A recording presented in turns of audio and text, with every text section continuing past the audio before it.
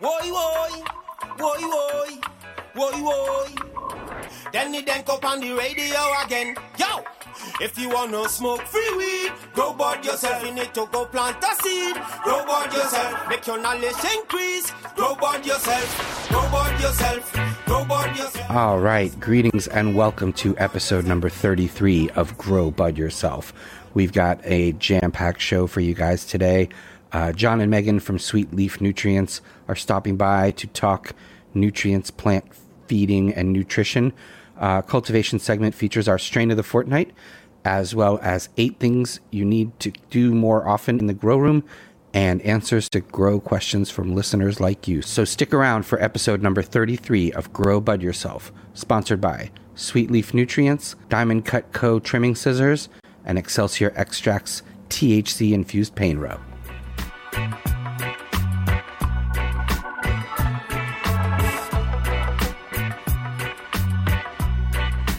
All right, welcome back, and it is episode number 33. This is the Larry Bird episode of Grow Bud Yourself, and happy birthday to Larry Bird, who just recently had a birthday. All right, Larry Bird, a great basketball player, you know. Good in the clutch. Great in the clutch, yeah. Just like us, and we are, well, he is Danny Danko, I am Mike G, and of course, as he mentioned, this is Grow Bud Yourself. Welcome to episode 33. Yes, welcome. And yeah, a lot has happened since our last episode. Some big news out of Washington. Oh, I thought you meant that we sent our first newsletter out. But okay, yeah. Well, which would you like to talk about first?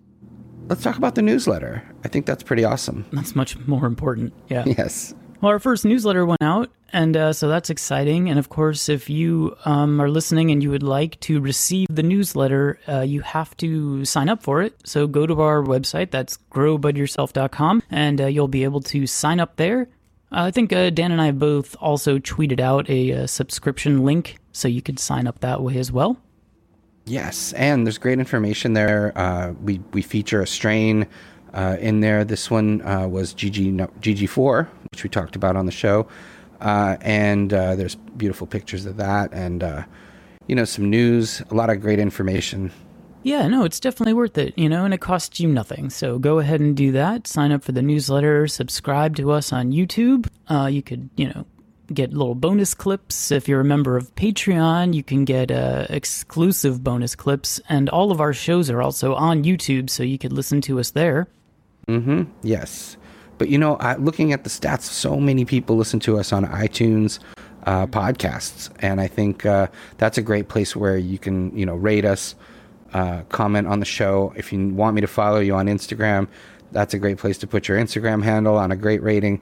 I periodically go through there. If somebody puts their Insta, I will follow them as long as they're not, douches or whatever. As long as they're not going to, hurt your cred. Right. Yeah. My cred. Mm-hmm. Yeah. So you're a minor cannabis celebrity. Come on. Yes, indeed. But yeah, so definitely it helps us, I think, if you do rate us on iTunes. So we would appreciate that, assuming it's a good rating. If it's not, just keep it to yourself. Yeah. Yeah. What are you listening for? Jerks. But as Dad mentioned, there is some big news. The MORE Act passed in Congress, and of course, that stands for Marijuana Opportunity, Reinvestment, and Expungement. And the reason this is pretty amazing is it's the first time that Congress has acted at all on cannabis since 1937, the Marijuana Tax Act, and it passed the House, so that's great. And now it's going to come up for a vote in the Senate, and I guess a couple of months ago we would just consider that an absolute dead end, but with this runoff election that's happening for the Senate in Georgia, January 5th, there is a chance the Democrats take control of the Senate, which would mean that we could have cannabis legalized federally, and it all hinges on Georgia. Interesting. Yeah, and I'm actually surprised there's not more Republican senators willing to vote for this. This is not a partisan issue. It shouldn't be separated between Democrats and Republicans, and I think it's a shame that it has been somehow politicized because it benefits red states, it benefits blue states, it benefits Democrats and Republicans. It's great for the banking system. It's the first national recognition. And, the problem here also is, if that doesn't happen, what you're saying in the Senate, and it never gets voted on because it doesn't get brought to vote by Mitch McConnell, who would then control the Senate, it's kind of misleading some of these headlines that have been out saying basically that Congress voted to legalize. Technically, the House voted for it, but it still has to go to the Senate and be approved by the president. And, without a drastic change in the Senate and in the presidency, basically, it's going to languish and it's not going to pass through the Senate. So, to your point, it pretty much went along party lines in the House, which is controlled by the Democrats now. However, there were several Republicans that voted in favor of it, and actually there were a couple of Democrats that voted against it. Indeed, which shows you kind of something interesting about, the political spectrum.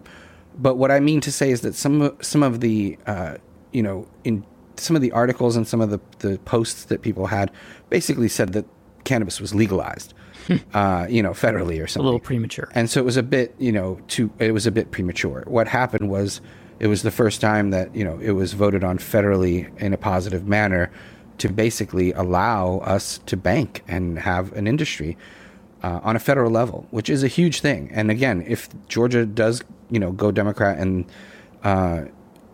in those two seats, and Democrats gain the Senate and vote for the MORE Act, and the President Biden signs it into law, it will be then legal. But both of those essentially things, it'll be left up to the states to decide if they want legal cannabis, but the government would just be getting the hell out of the way, the federal government, essentially. Sounds good to me. A huge step in the right direction. Oh, yeah. A huge thing happening, possibly a huge symbolic victory and possibly a really huge future victory in store for us. So we'll see where that goes. There's plenty of Republican support for legalization, so it really shouldn't be an issue.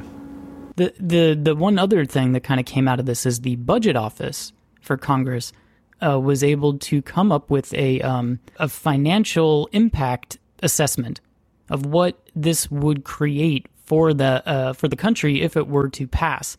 So we've never really had this before at a federal level, but because one chamber of Congress passed a bill, the budget office is then allowed to look at the financial impact. And what they came up with is the government would take in about $13.7 billion in net revenue over the next decade were this bill to pass the Senate and be signed into law by Biden.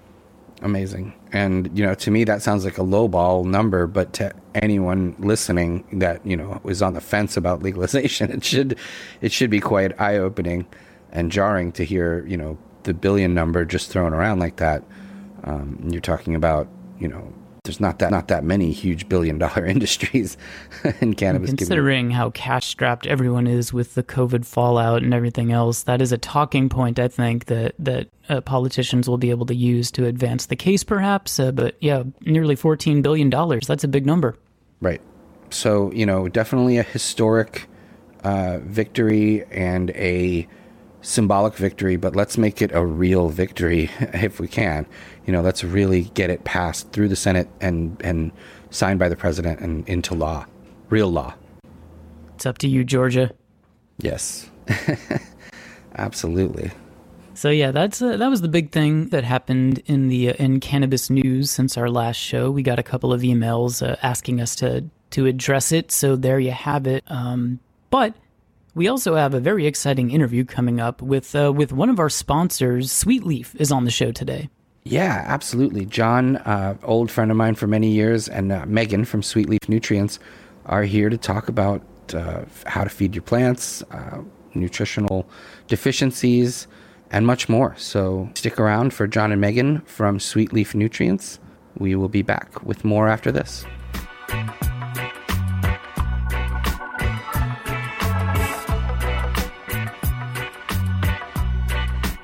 Hey, you guys, this episode is brought to you by Excelsior Extracts and their incredible THC-infused relief rub. And now this stuff really works. And I know it works because it's made by our friend Outcast, and she needs very, very strong topicals. So the Relief Rub is the strongest topical I've ever tried. Check them out on Instagram at Excelsior Extracts, all one word. DM them for info on the Relief Rub if you're interested, and give them a follow. They're great people, and they grow great cannabis and make great products. So thank you to Excelsior Extracts. Now back to the show.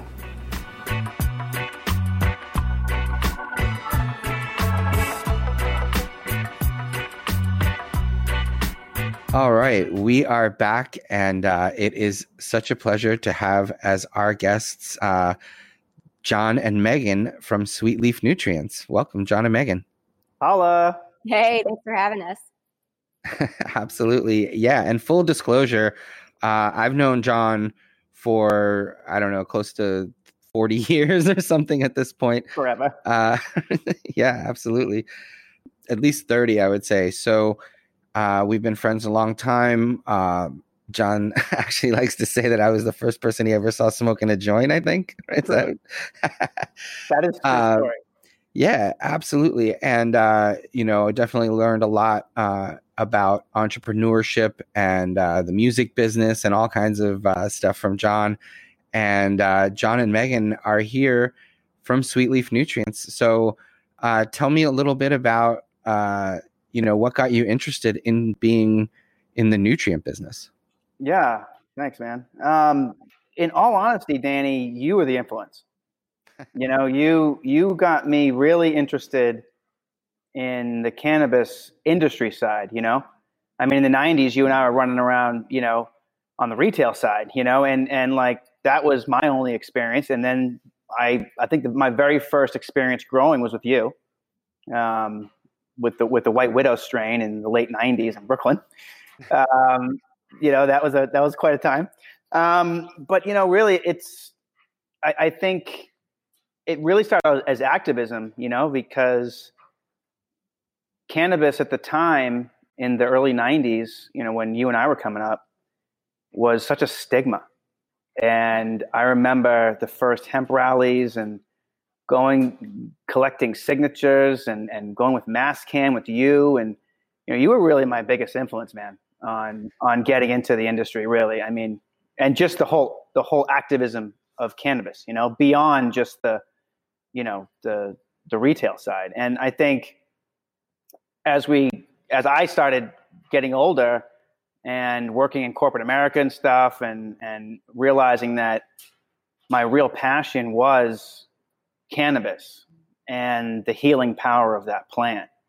So sometime around 2010 or 11, I started, going to Cannabis Cups and showing up at your panels, and just taking notes, sitting down and listening for several years. I think it was like 2010 to 2015.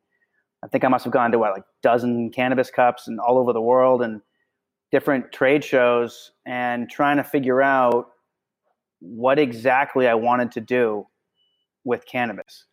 And I remember initially talking to you about it, and I was like, I want to do edibles.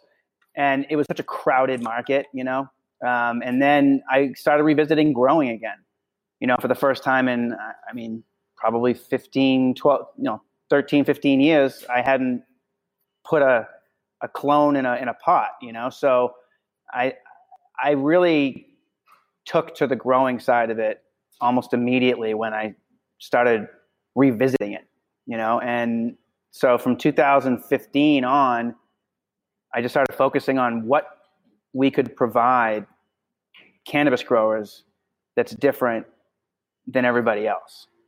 And, nutrients is very competitive. So it's kind of a crazy thing to do. It's really expensive to operate.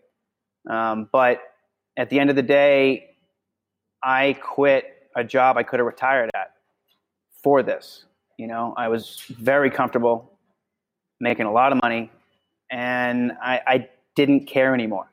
It was more, I felt like something was missing from my soul. And the plant really provided some solace for me. you know how it is when you're in your grow. You know, it's like, for me, all negative thoughts are gone when I'm trimming, when I'm pruning, when I'm training, when I'm feeding plants. You know, it really soothes me. And part of that is I'm also an environmentalist, right? And I wanted to make something that wasn't super chemi. And we just decided on fertilizer. And I know that what I make is mined anyway. But if I can find something that is responsibly sourced, and I think Megan and I found that with this new line. And now we're on our second fertilizer line, and this one is knocks it out the park, and we're really excited about it. So that's how I got into it, and then really, again, just listening and learning a lot, going to panels and listening to panels and talking to people like you. And you introduced me to everybody. I mean, everyone from DJ Shot to, Big Buddha Cheese. I met some of the greatest people through you. And these are the guys that you and I grew up with very limited strengths, right? And so to meet those legends, I just feel so blessed, that you did that for me, man. Thank you. I appreciate it. One of the things that drew me to the original, the legacy line, the first batch of nutrients that you put out, was the fact that the feeding charts weren't like way off. Most companies in fertilizer will recommend more fertilizer than necessary because they just want you to get through the bottle, and they know it's not going to kill your plants. But you do wind up overfeeding plants, which is my big thing. Is most cannabis is overfed, and I think that it was interesting to see that there was just more honesty on the label there, and that was organic and synthetic. But tell me about this new line, because this is brand new. I mean, this just debuted. And maybe Megan, tell me a little bit about developing this new organic line. Yeah, I'd be happy to. So the main focus on this one is we really wanted to concentrate on something that was more organic. And that's kind of what we took to the next level. Our other products were organic, but we did have some synthetic. So we wanted to keep a more focus on kind of preserving soil health as opposed to kind of taking it away and kind of replacing it, which is kind of what the last line did. Now, some of these are powdered, some of these are liquid. Can you kind of take me through a little bit of, what these new newts do? Absolutely. Right now, what's really exciting about this is it's 8 different bottles, 6 liquid, and for the first time, we have a dry crumble and a powdered fertilizer as well, which is really exciting. And the Ultimate Humates and the Grow Excel are our first non-liquid fertilizer and amendments. And also, it's a cheaper line. It's a few dollars cheaper a bottle because the sourcing is a lot cheaper for us. And we spent a whole year sourcing this line and getting it perfect. And the whole point of the liquid and the powdered Ultimate Humates is to break down the dry crumbles. So the dry crumbles is like the base, it's your 6-10-1. And it's really a 4-part system. So it's the Grow Excel, Ultimate Humates, the Magic Microbes, and the Ultramag, which is a 1% magnesium. We really doubled down on humic acid and fulvic acid and the differences between that. You have a seaweed amendment, you have the fulvic amendments, and the magnesium, all things that focus also on micronutrients and what's necessary in small amounts. And I think that's important because it seems like a lot of lines are really NPK focused and not so much interested in the other elements that are very necessary and important. That's right. Now, you guys recently relocated to Maine. Tell me a little bit about the Maine lifestyle. The cannabis scene is pretty amazing up there, correct? Yeah, it's really exploding. And yesterday, there was an article that said cannabis has now overtaken potatoes as the largest ag crop in Maine. Don't quote me on the number, but I think it was 221 million last month in sales. And that may not seem like a lot because we spent a couple of years in Vegas, and Vegas was doing, crazy numbers, right? But Maine's got a very small population. Mm-hmm. So to do those numbers in Maine is really incredible. And one of the things that we noticed about Maine, Megan and I went to a trade show in Maine with the Excelsior Extracts crew with Tom and Elaine. And there's a lot of fantastic growers up here. And it's something that I feel like has been pretty quiet, like you don't really think of Maine as a cannabis hub. And lately, the past 2 years since we've been here, we've seen some pretty amazing growth. And so we moved here in 2018 in December. So it's been 2 years now. And we just moved into our warehouse on the Maine-New Hampshire border 3 weeks ago. But we've adjusted finally to the lifestyle, and we love it now. It's really become something. Every couple of weeks, you just notice something really amazing happening in Maine, and cannabis is really taken off here big time. Yeah, what are some of the big strains, or one of the strains you guys have been enjoying up in the Maine region? Megan likes what's the Blissful Wizard. She loves Blissful Wizard. That one's probably my favorite. Blissful Wizard, nice. Skittles made its way out here, believe it or not. Mandarin Skittles. What else? We've seen a lot of Headband recently too. We did. It's been making its way around. Yeah, I remember a strain called MOB, or Mother of Berries, they call it. Yes. That's a big one up there. Yeah, that's still around too. Nice. I find that, in places like Maine where, there's been a farming tradition and, sort of a rural, attitude, you end up with cannabis that's grown cleaner and in the sunshine, in healthy soil. It just winds up being far, far more superior than something, let's say, in Vegas that's grown in a factory. Interesting about, the East Coast and the West Coast growing.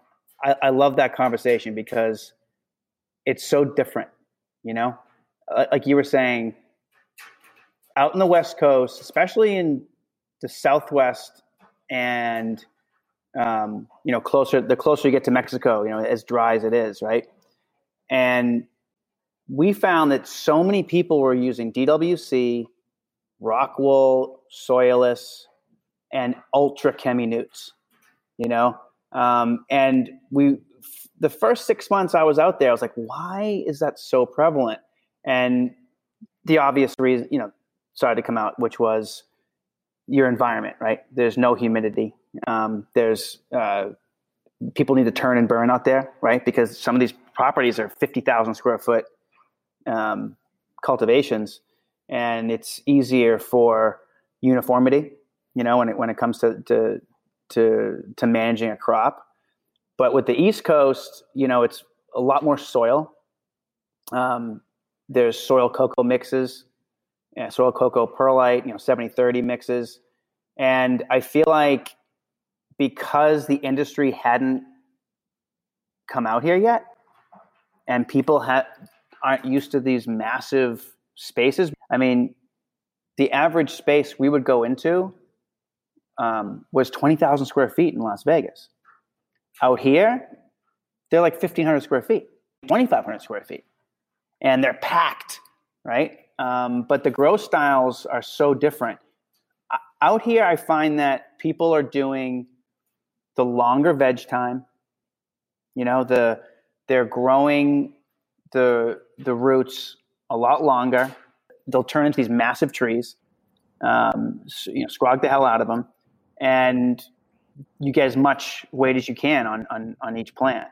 Whereas out west, there's more sea of green. There's more, like I said, soilless mixes for grow media, and it's just a different style, and what that turns into is different strains, right? Because you can't always grow the same strain in the desert that you can grow out here, which the past few years I'm really starting to understand a lot more, is that strain specific growing is really something that we're focusing on at Sweetleaf too. Yeah, absolutely. And I think it is very important, to match the strain to, your location and environment and what you're looking to get out of it. Absolutely. Now, strain specific also has to do with newts because certain strains are heavier feeders than others. So you really have to also dial in your nutrient regimen to be strain specific as well. But what about for the beginner grower who's, just getting started and they don't even know really how to mix nutrients, how to, where to begin basically to actually feeding their plants. So maybe take me through what the process is from plain water to actually pouring that onto your soil mix or whatever you might have as a medium. So one of the things that Megan and I like to tell people during the day on live chat, especially because we have a lot of newbies, right? And we focus on new growers. And the idea is to be there for their journey, right? Throughout their grow journey. And some folks, when they get their fertilizer, they think, oh, I'm just going to mix it and put it all together and then add the water. And that is a big no-no. And one of the main things that we like to teach over and over is you got to mix it with water. And if you look at our new feed chart, we put it very specific by product. We start with Ultimate Fulvic. We start with the liquids first, and we work our way down into the dry and to the dry crumbles and powdered fertilizer. And the main thing is let's say you've just got a couple plants at home. And what we like to say is get a gallon jug and just cut a little bit out up the top so you can fit your pH meter in there. But it's always good to fill your gallon jug halfway and then add each nutrient and then mix that nutrient and then add the next one. Do you know what I mean? And we start with the Fulvic, the Ultimate Fulvic. So we also made it easier this time with the feed chart because we were doing mLs, and we feel like it's kind of a pain in the ass for everybody because not everyone has a pipette or they have an ml mixer. So we figured teaspoon and tablespoon is just it's more pedestrian and a lot easier to use. So if you look at feed chart, as you mentioned earlier in the podcast, we like to do less is more, right? And we chose this line specifically so that your bottles are going to last a lot longer.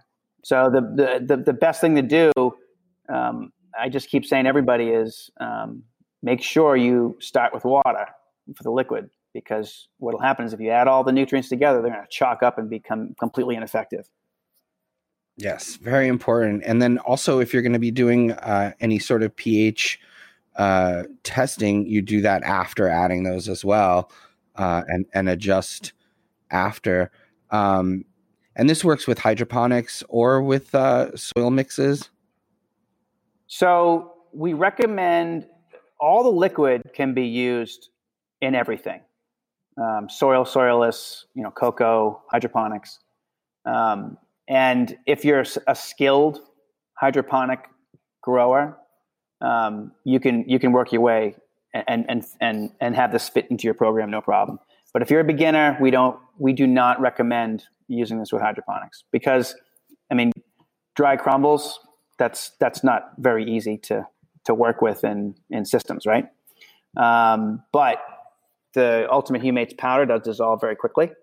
So we stress that this line is really very effective soil cocoa and line predominantly. Mm-hmm. And you also mentioned that you guys do the chats, because that's incredible customer service where, if people are having an issue or a question, they can pretty much go on the Sweet Leaf website and chat live. Yep. That's all Megan. That's awesome.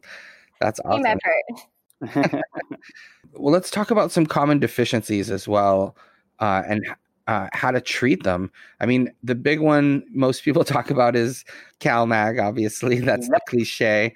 And you guys actually were well known for the CalMag in the Legacy line. Mm-hmm. Now, what would you recommend from the new line if someone was suffering from that type of deficiency? So we've got 2 magnesium products. We've got the UltraMag 1%, and we've got the Magnitude 4%. They work best together with the whole line, but you can use those on their own to help treat deficient soils and help treat deficient plants. You don't need a lot of it. As we mentioned earlier, the feed chart is between a quarter of a teaspoon up to 1 teaspoon per gallon of water. And we have folks that use it on hectare farming, right? So it's indoor, outdoor. That's another thing to remember is this works great indoors and outdoors, which we're excited about. We really wanted to expand our reach into greenhouses and the outdoor market. This works fantastic indoors too, but we really wanted to capitalize on the burgeoning greenhouse and light dep and outdoor grower, which is really, if you remember, the Legacy line was very focused on indoor. Even though there's a lot of people using the organic amendments outdoors, but this one is really great for hemp as well as THC cannabis. Yeah, and that's important too for the outdoor hemp farmers. Yep. Tell me about Magic Microbes. This is a vegan product, and why is bacteria or why are microbes so important, and how are they delivered? Well, because most of our nutrients are in our base, so I do like to mention that our base also has 10% of calcium. So instead of using our traditional CalMag product and just kind of treating that deficiency, what we did is we included the calcium and then magnesium just being the supplement. That way it's more preventative measures. That way you're not likely to interfere with your fruiting/flowering part of your process. So, and that's kind of why we went so heavy when it comes to our humic and our fulvic products. So our Magic Microbes are actually suspended in humates as well. We use humates in whole line, actually. So the reason that there are is because we want a soil balance and we want to encourage bacterial and fungi activity in the soil. And part of that is microbes. Bacillus being our most common type and being what usually is for nutrient uptake and digestion.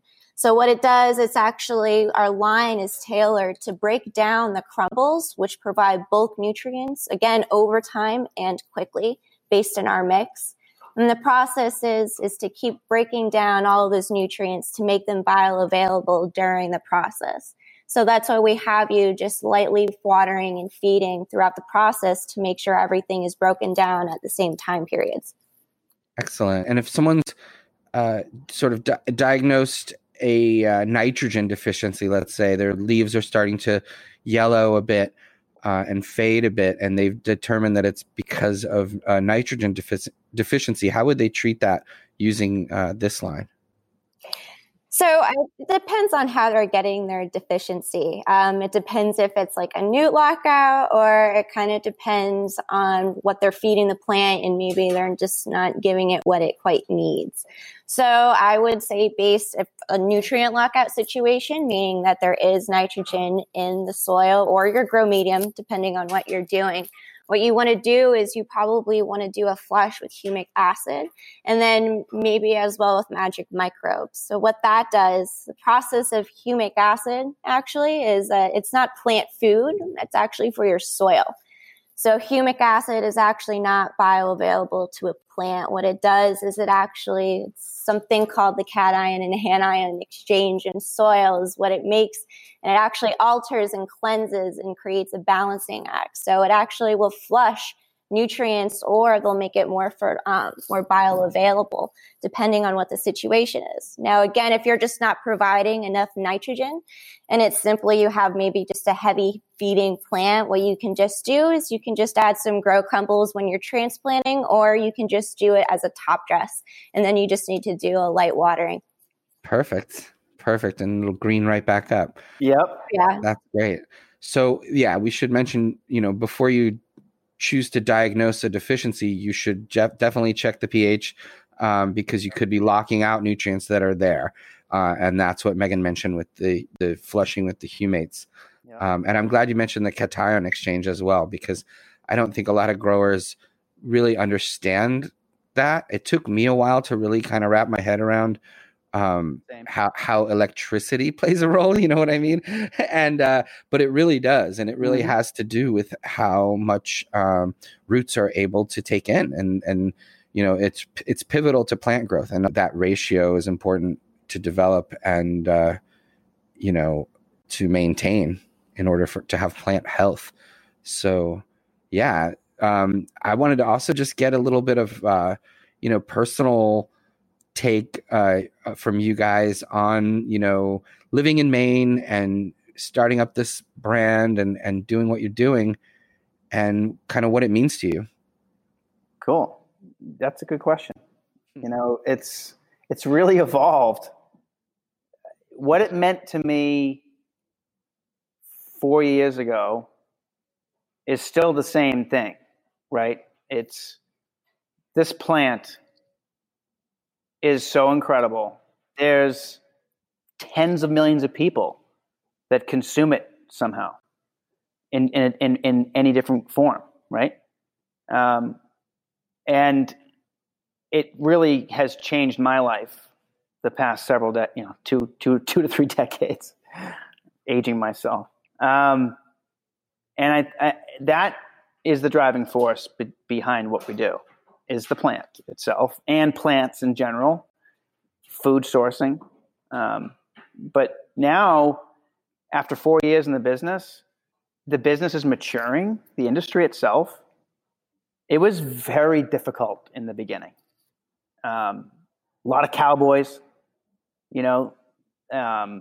there's a lot of folks that came out of MBA courses that thought they were going to be millionaires right away.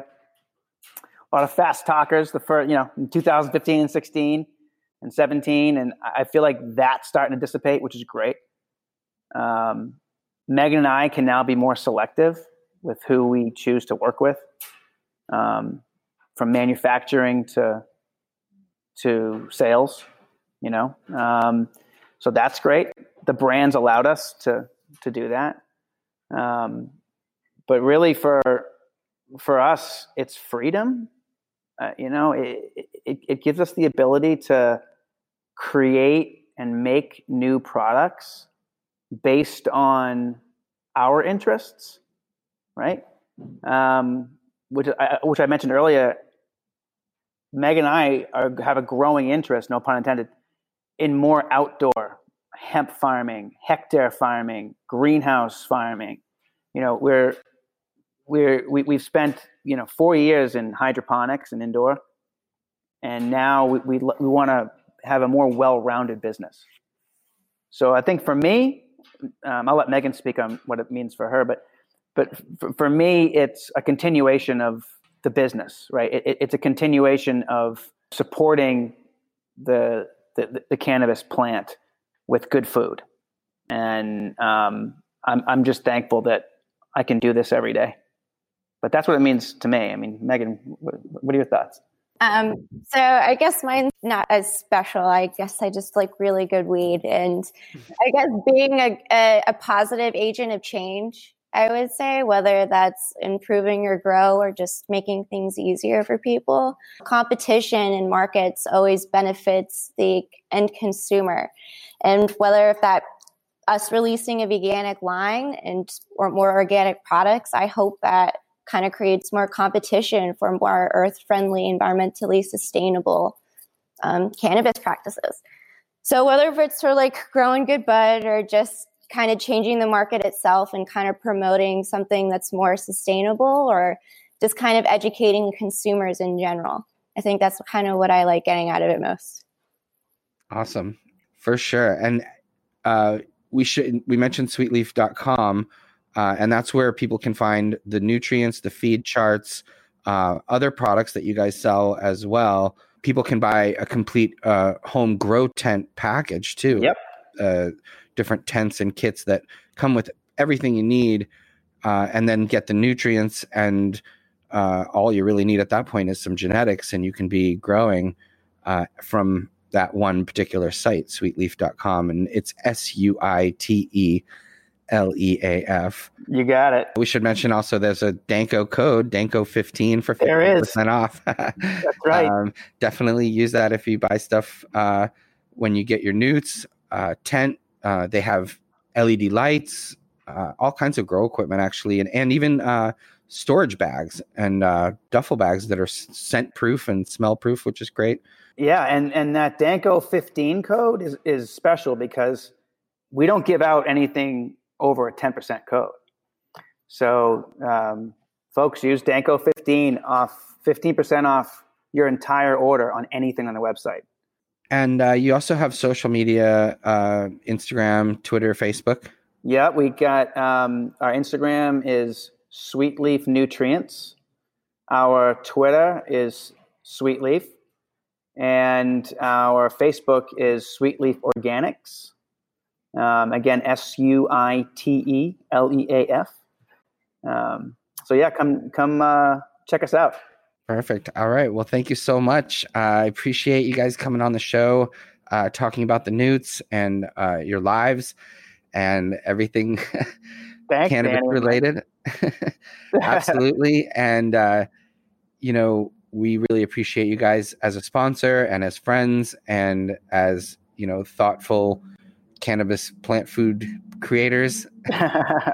Thank you. Yeah. Everybody check out sweetleaf.com. Go on the site and chat with them if you have any questions about the newts, and grab that fertilizer starter kit. See what happens. Absolutely. You're going to love it. Chance. You're going to love it. And I think we're going to make some believers out of some people here, John and Megan. So thank you. Thank you so much. Thanks, guys.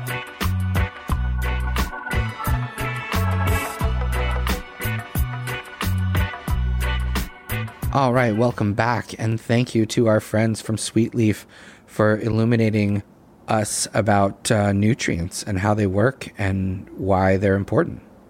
Yeah, that was a great interview. It was awesome to have them on the show. It's great having them as a sponsor again, too. Absolutely. Absolutely. Well, that, of course, brings us to the cultivation segment, and our cultivation segment is sponsored by Diamond Cut Co. Diamond Cut Co. Amazing trimming scissors.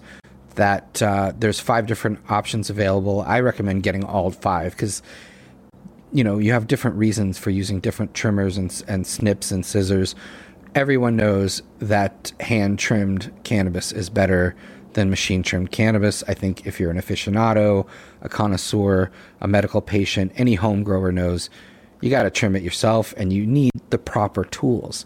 And these are stainless steel. These are incredible tools. They're made by growers for growers, and I just can't say enough about it. Diamond Cut Co. are incredible products, and there's really not anything out there that really competes with them. And we have a code for them too, right, Mike? Yeah, we do. It is Danko20 for 20% off your entire order over at diamondcutco.com. Yes, absolutely. Check them out. They're on our social media. They're on our website. And they're here supporting us and all the home growers out there because they are growers themselves. Check out Diamond Cut Co. They are awesome, and we really appreciate having them as a sponsor. It's a product we believe in, and Diamond Cut Co. Check them out. Absolutely. So here we find ourselves in the cultivation segment sponsored by Diamond Cut, and it has been a period of 2 weeks, which of course on this show means that it is time for Strain of the Fortnight. What do you have for us? Strain of the Fortnight. This fortnight, the strain is Critical Plus 2.0. This is a strain from Dynafem Seeds. These are our friends in Spain who have been developing some amazing genetics and have actually recently had some pretty messed up, political and, law enforcement kind of situations going on. So I want to shout out my friends at dynafem.org. It is spelled DINAFEM.org if you want to find out more information. But Critical Plus 2.0 is an improvement on the original Critical Plus strain, which is huge in Europe, especially in Spain, but all throughout. It's indica dominant, 70 to 30 indica sativa. THC levels kind of hover around 20% or so, anywhere between 17 and 22. Very, very little CBD. This one's good for indoors or outdoors. It's a really pretty plant. Light green leaves, tall, slim body. Gets pretty tall. Like I said, even for an indica, it really does kind of stretch a bit, but yields really well. I think one of the reasons people love the original Critical is definitely yield, but also, the sensation, the aroma, the flavor, the effect. So as for yield, definitely, this is a huge commercial strain, with lots of possibilities for people that are scaled up and growing in large type situations. As for, the flavor and the aroma, Critical Plus is, it's not known as a super fragrant strain. I mean, and there's lemon, pine, kind of a lot of spiciness to it. The dry hits are a little bit like anise, which is kind of licorice taste. As far as the high, the effect, it's very physical, more so than cerebral. Very soothing and restful. So people that have, issues sleeping, insomnia, muscle pain, and things like that, it'll work really good. It'll basically knock you out. That's where the indica dominance comes into effect and becomes evident. So as for growers, it's very vigorous growth rate. Resistance to powdery mildew and moisture, which makes it very wonderful for people in climates where that's an issue. So inexperienced growers will definitely benefit from this plant. Flowers very fast, 45 to 50 days indoors. By the end of September, outdoors in most areas in the U.S. for sure. Quality of the end product is amazing. And you're going to need filtration, I think, when you're growing it indoors. They have options where you can get this feminized, you can get it autoflower, and you can have it with high CBD as well. But that version is their original Critical, so it's just Critical Plus autoflowering CBD, if that's what you're looking for. Seeds are available at dynafem.org. Critical Plus 2.0, a huge strain in Europe, not quite as popular in the US, but that is going to change when people start growing it out a little more often. So check them out at dynafem.org. All right. Strain of the Fortnight, thank you for that. And our listeners are aware that each week Dan likes to talk about a grow topic that will help you become a better grower. So what would you like to cover this week? This week, I am talking about 8 things you need to do more often in the grow room. Or you probably need to do more often, because some of you guys might be doing these things. But 8 things most people need to do more often when they're growing. So let's go through some of these things. And, I'm a victim or a culprit, I guess, or whatever. You're guilty of not I'm doing guilty some of these not things? doing some of these things as well. And, these are just basically regular things that you need to do throughout the year, or even once a year, once every 6 months. But certainly most people neglect to do these things as often as they should. So one of them is to change your grow bulbs. They don't have a super long shelf life, and when you're using them, after a year or so, 6 months to a year or so, they start to degrade, and that's going to cost you a certain percentage of your yield, your ultimate harvest. So you need to change your bulbs pretty often. I would say every year or so. I mean, some people will tell you 6 months. If you're buying cheap bulbs, maybe that's the case, but for most bulbs, I would say a year. Secondly, change your filters or clean your filters. The charcoal filters need replacement. Activated charcoal eventually goes bad. Not bad, but it eventually stops working. So you need to replace your charcoal filters. You need to clean out any pre-filters that you have coming into the space. They're going to get all kinds of, hair and dust and things on them. So clean and replace your filters. So third, replace the sensors. So every one of your meters has sensors that eventually degrade. You want to replace those after a period of time. I would give them a year at least, maybe in some cases 2 years if you're spending decent money on sensors. The fourth thing I would say is also to calibrate your meters. So if you have a pH meter or a ppm meter, you need to calibrate it. And that means getting calibrating solutions. So you get the pH that's like, 4.0 and you get the pH that's like 10.0 or whatever. And you use those to make sure that your meters are working properly.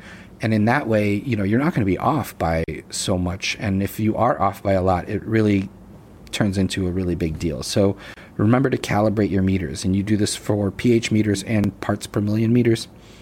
And you need to do that probably, realistically every 3 or 4 months or so, just to make sure you're within the proper parameters. Fifthly, water with plain water. A lot of people feel like they need to use nutrient every time they water, and you really don't. So quite often you can just use plain water. A lot of that nutrient is still in there. You're moving it around when you add water, and you're flushing it out also, so it's helping you not to have too much buildup. So, that's another thing you should do more often is just use plain water. Remember to, that's pH balanced water. You don't want it to be too cold or too hot. You don't want to shock the roots, but just give your plants plain water. They love it. Let's see here. Sixthly, is that a word? Sixthly? I don't think so. Pentagrammically. Sixth of all. Replace your timers, okay? These are, the timers that you plug into the wall that power your lights. Most people use pretty cheap timers. You can upgrade them, you can replace them, but I would say every year or two you're going to want to replace them. If they're cheap and crappy, they're going to time out on you at some point, and that can really cost you. Let's see. Number 7.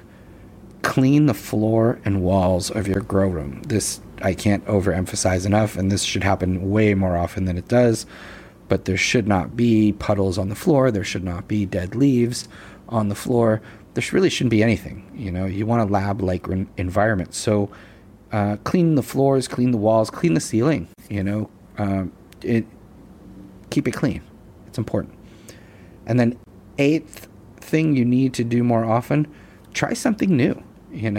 Experiment with one plant in the corner and experiment with a different nutrient technique, a larger container, whatever it might be, whatever you've heard about, maybe on a podcast, maybe in Northeast Leaf magazine, maybe in a newsletter that you got from a podcast, wherever you might have heard, try something new. That's the 8th thing you need to do more often in your grow room. Okay, good advice. It's pretty reasonable. Everyone should be able to follow those rules. And, growing is, of course, hard work, but if you put in the time and you do it right, you're going to be rewarded with great pot. So thank you for that. Yeah, and trying the new thing, be reasonable about it. Don't try everything you read about on the internet. But if there's something that can raise your yield by even 5% or raise the quality of your cannabis by 5%, it's worth trying, building upon, and tweaking. So be curious and try new things. Yes, you should at least be open to it. You might find a technique that really works for you. So thank you for that grow tip. Okay, so at this point in the show, we answer some questions from our listeners, and you could also get in touch with us if you have a question that you'd like Dan to answer on the show.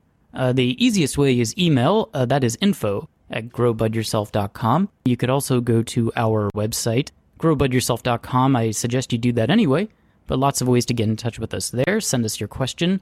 We'll do our best to answer it here. What do you say we dive right in? Let's do it. All right. I like it. I like the enthusiasm. Yeah. Let's start off with that bloke who writes, "Hi, Danny and Mike. I was looking forward to my second grow when the weather turned cold and my plants did not react well. I gave up on them and turned the lights off. 5 days later, I went back to sort my tent out and start again. To my astonishment, they had been growing in the dark for 5 days. Should I scrap them, as they will be troublesome and unhealthy, or should I turn the lights back on and persevere? If I do start again, can you please give advice on the best way to keep a loft tent warm when the outside temp is below 5 Celsius? One of my concerns is putting heaters into my tent, as I'm concerned about the fire risks. Thanks for keeping it real." So, keeping in mind that 5 degrees Celsius is about 40 degrees Fahrenheit, what would you say to that bloke? That bloke? I'm just going to assume that you're from the United Kingdom, and also assume that you're also a fan of football, or as we stupidly call it here, soccer. And also that you're aware of my god Messi's loss to Juventus against Cristiano Ronaldo. What is happening? We're talking soccer, Mike. Oh. Yeah. No, it's not New York Jets, okay? What's the record? 0-12, I believe. 0-12. In English, I guess, in American, that means they've played 12 games and lost 12 games. Yes, okay? but in the King's English, okay. Yeah. Proper pronunciation of American, soccer is football. Yeah, we might win the draft, is what I wanted to say. But anyway, what would you say to that bloke about his grow question? Yes, I'm still in mourning about that loss. But anyways, I'm just assuming that because I can't talk soccer with you, I could talk soccer with that bloke. Anyway. Don't you mean football? Yes, football. We call it football in Europe, Mike.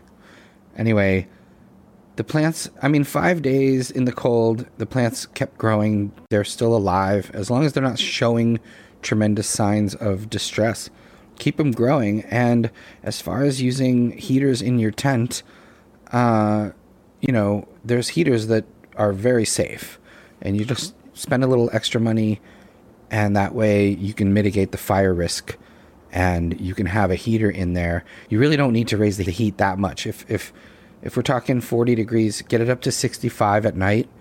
Don't be too worried about keeping a loft tent warm with a heater, as long as you have a heater that won't start a fire.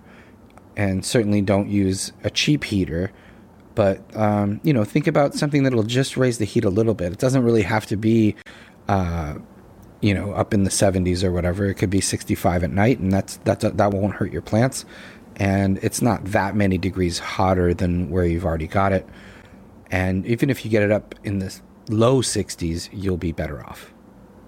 All right. Very good. We hope that helps you out, that bloke. Keep us posted on your grow. And let's move on to Timmy, who writes, "How's it going? I'm enjoying the pod and finding the books very helpful.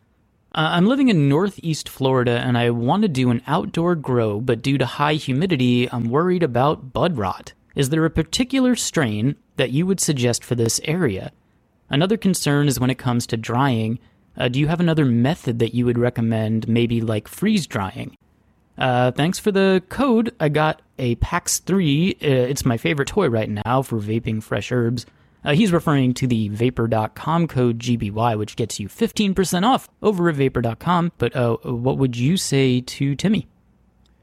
Yes, Northeast Florida, very humid, outdoor grow, avoiding bud rot. I would say you want to go with indica strains, and you probably want to go with some pretty basic, easy to grow strains. I think Durban Poison, Blue Dream, even though it's not like really an indica, Blue Cheese, Gorilla Glue, particularly if they're an autoflower. Like, think about beating the season. If it's humid at a certain time of year, Think about autoflowering seeds.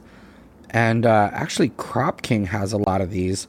They're out of Canada, and they've got a decent selection of autos as well, including Early Miss, which finishes very quickly, Dwarf Low Flyer.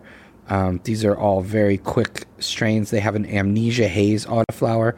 So, you just don't want plants that are super dense and too kind of thick and collecting moisture within the flowers. So you'd be doing good with that Amnesia Haze autoflower, Sour Girl autoflower, or even White Widow autoflower from Crop King Seeds, which you can get at rocketseeds.com. And again, just, even Google best outdoor strains for your region, and you'll find a lot of really good suggestions. And just consider that what's humid in the spring may not be humid in the summer or in the fall, or vice versa. So, just be aware of what your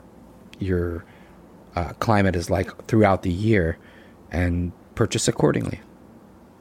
All right, there you go. Thank you, Timmy. Let's move on to Maxwell, who wrote us on Facebook. He says he's a new subscriber. And I live in Arizona, which just passed Prop 207 legalizing recreational cannabis. Yes, congratulations, Arizona. Yes, congratulations, Arizona. That's awesome. Yes. Anyway, Maxwell continues, after listening to your podcast, I'm inspired to grow bud myself. How would an aspiring grower go about starting a grow with the goal of providing new recreational dispensaries with quality bud? Any tips on how to get into becoming a legal cultivator for dispensaries while adhering to the legal aspects would be greatly appreciated. Thanks again for inspiring me to grow. You guys are the best. So what would you say to Maxwell? He would like to just jump right in, get started selling good cannabis to new legal dispensaries. Yes, Maxwell, it's amazing that you want to get in the biz, and I think it's very exciting, but you have to also consider that these big recreational dispensaries that are going to be starting up are going to be growing on a huge scale, and they're going to need help, but you're not going to be really the main head grower right off the bat, especially because you're just getting started. So as far as growing for dispensaries, you really just want to get your foot in the door. When they are open and start hiring, you want to maybe become a trimmer or work in the grow department as a cultivation specialist, help out the main grower, help out the people, work as someone that learns from the bottom up, because you can grow at home and that's fine and you're going to get a great product. But as far as working it for dispensaries, the scale upon which you're growing, you need to really get good at, the cultivation aspect on a small level and then work your way up to those larger levels. So I would say, keep an eye out for jobs at those dispensaries, even if it's trimming or sweeping the floor or anything else. Get your foot in the door and then work your way up, because you're going to learn a lot along the way. And those are the things that are going to make you a great cultivator. That's if you want to grow for a dispensary. Now, if Arizona is going to allow home grow, my recommendation is get yourself a tent and a light or a grow box and grow your own for yourself, and never mind the dispensaries, because ultimately you're going to get a better product if you do it for yourself. But if you're interested in growing for dispensaries, I would say, get your foot in the door and learn everything you can learn about cultivation, about everything you can about the cannabis plant, basically. So that would be my advice. My, first advice would be, consider growing for yourself before growing for profit, and selling that bud to a dispensary or working for a dispensary grow. And then take it from there. As you learn to get better, you can take your skills and translate them into a career. All right. So, thank you, Maxwell. We hope that helps answer your question, and thank you for listening. Please continue to do so. Let's do one more email here. It is Ira G, who writes, "Hey, gents, thanks as always for the show. Also, the email is great, he's referring to our new newsletter, which just started out the other day. Yes, and how do people sign up for our newsletter, Mike? The easiest way is to go to our website, growbudyourself.com, and there's a little form there. You just enter your email address, and there you go. Yes, indeed. And also, it might come to your spam folder or your promotions folder.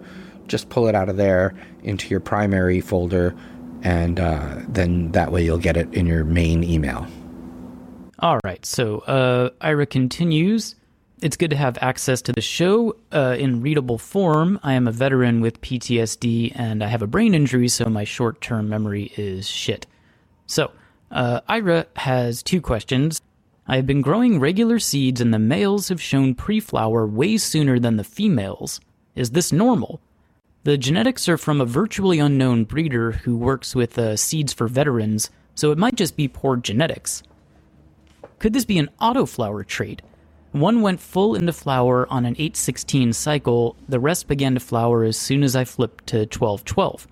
The females are still not in flower yet, but showing more pre-flowers. They're in day 10 of flower. So what would you say to that? Yes. Well, first I would say thank you for your service, Ira. Appreciate that. It does seem weird that the male would show pre-flowers far sooner than the females, and that could be an autoflower trait, especially because you're saying that this happened during veg. So typically there are sometimes pre-flowers during veg, especially as the plant matures. But if one went full into flower on 18/6, that sounds like autoflower trait for sure. And you mentioned that the others only went into flower once you flipped into 12/12.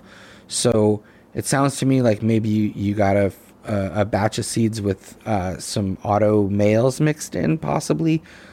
But I would say just discard the males as they occur. Keep the females, especially the ones that are in 12/12, and keep an eye on them for Hermy traits. Because again, you're saying that there's a possibility there's poor genetics involved. So keep an eye on them, and you should be fine. Just get rid of the males that show any pre-flowers, early or late. Typically, males also stretch a little taller than females because they want to drop pollen, so that's a good sign too. Okay, and let's just do this second question that Ira has here. He writes, my second question is way simpler. I have a few Kush plants. When is it okay to take clones? They're in week 3 of veg right now and seem pretty big to me, but this is my first grow, and from listening to you guys, I think they might not be as big as they should be by now. Maybe this is a genetic issue also. Anyhow, a huge thanks to you guys. You've taught me how to grow my own medicine and have been a huge inspiration to me. I'm forever grateful. So what would you say to Ira? Right. Well, thanks for the kind words, and we're here to help. So that's awesome, and we truly appreciate it, and it's wonderful to hear. As for when to take clones, I think after a plant is at a certain height, meaning there's at least 3 sets of leaves and nodes, you can at that point start taking clones.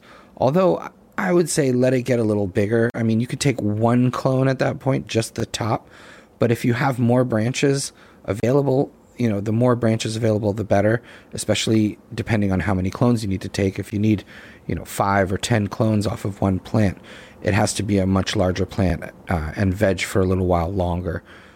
But as long as it's in veg, the good news is you can take clones of a vegging plant at any time, really.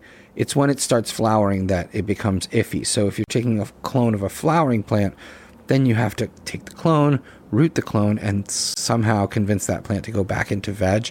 And believe me, I've done this, and it's a super pain in the ass, and you just want to avoid it. So as long as your plant is in the vegetative stage, you can take clones of it.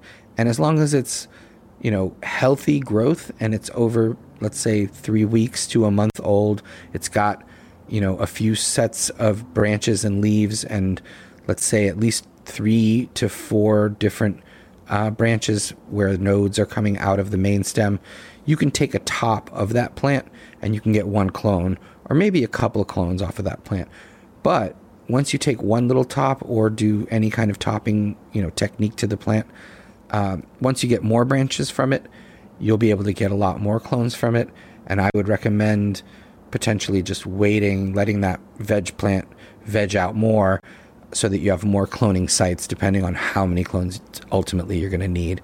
But again, the healthier the plant, the stronger the clones are going to be, and the older the plant, in many cases, not older, but when you're talking in terms of 2 weeks to a month or 2 months, the ones that are in the month to 2 month range are going to provide more clones, and those clones will end up being healthier than if you take it when it's 3 weeks old.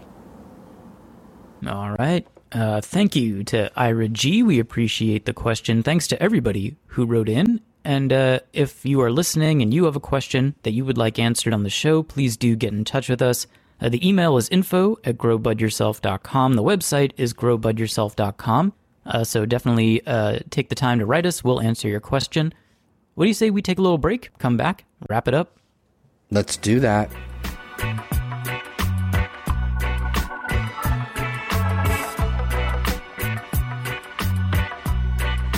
We want to thank you guys for listening.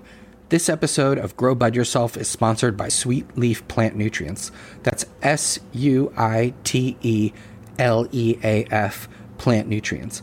The folks at Sweet Leaf have just released a new organic fertilizer line called Sweet Leaf Organic, complete with 6 bottles of liquid plant amendments and 2 bottles of dry crumble and powdered fertilizer. So please go check out Sweet Leaf. That's SUITELEAF Plant Nutrients at www.sweetleaf.com and use code DANKO15 for 15% off your entire order. Thank you, Sweet Leaf. We're so happy to have you as a sponsor again, and the new product line is amazing. Don't forget to check them out. Sweetleaf.com, Danko15 for 15% off.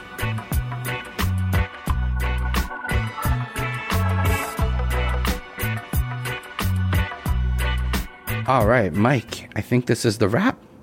Yeah, man, we're in the wrap. We're going to wrap it up. Time to wrap it up. Episode 33 has been a doozy. I want to thank John and Megan from Sweet Leaf Nutrients, DJ Jacques and Winstrong, of course, as always. Excelsior Extracts, always awesome having them on board as a sponsor. Their incredible pain rub. Check them out on Instagram, Excelsior Extracts. Diamond Cut Co., incredible trimming scissors for connoisseurs, aficionados. And Vapor.com, don't forget. Code GBY gets you 15% off in Vapor.com. So yeah, exciting. And 15% off at Sweet Leaf, 20% off at Diamond Cut Co. Great deals from our sponsors. And yeah, Vapor.com is the GBY code for 15% off. And I think that's the wrap. We put this one in the books. Episode number 33. Larry Bird. Swish.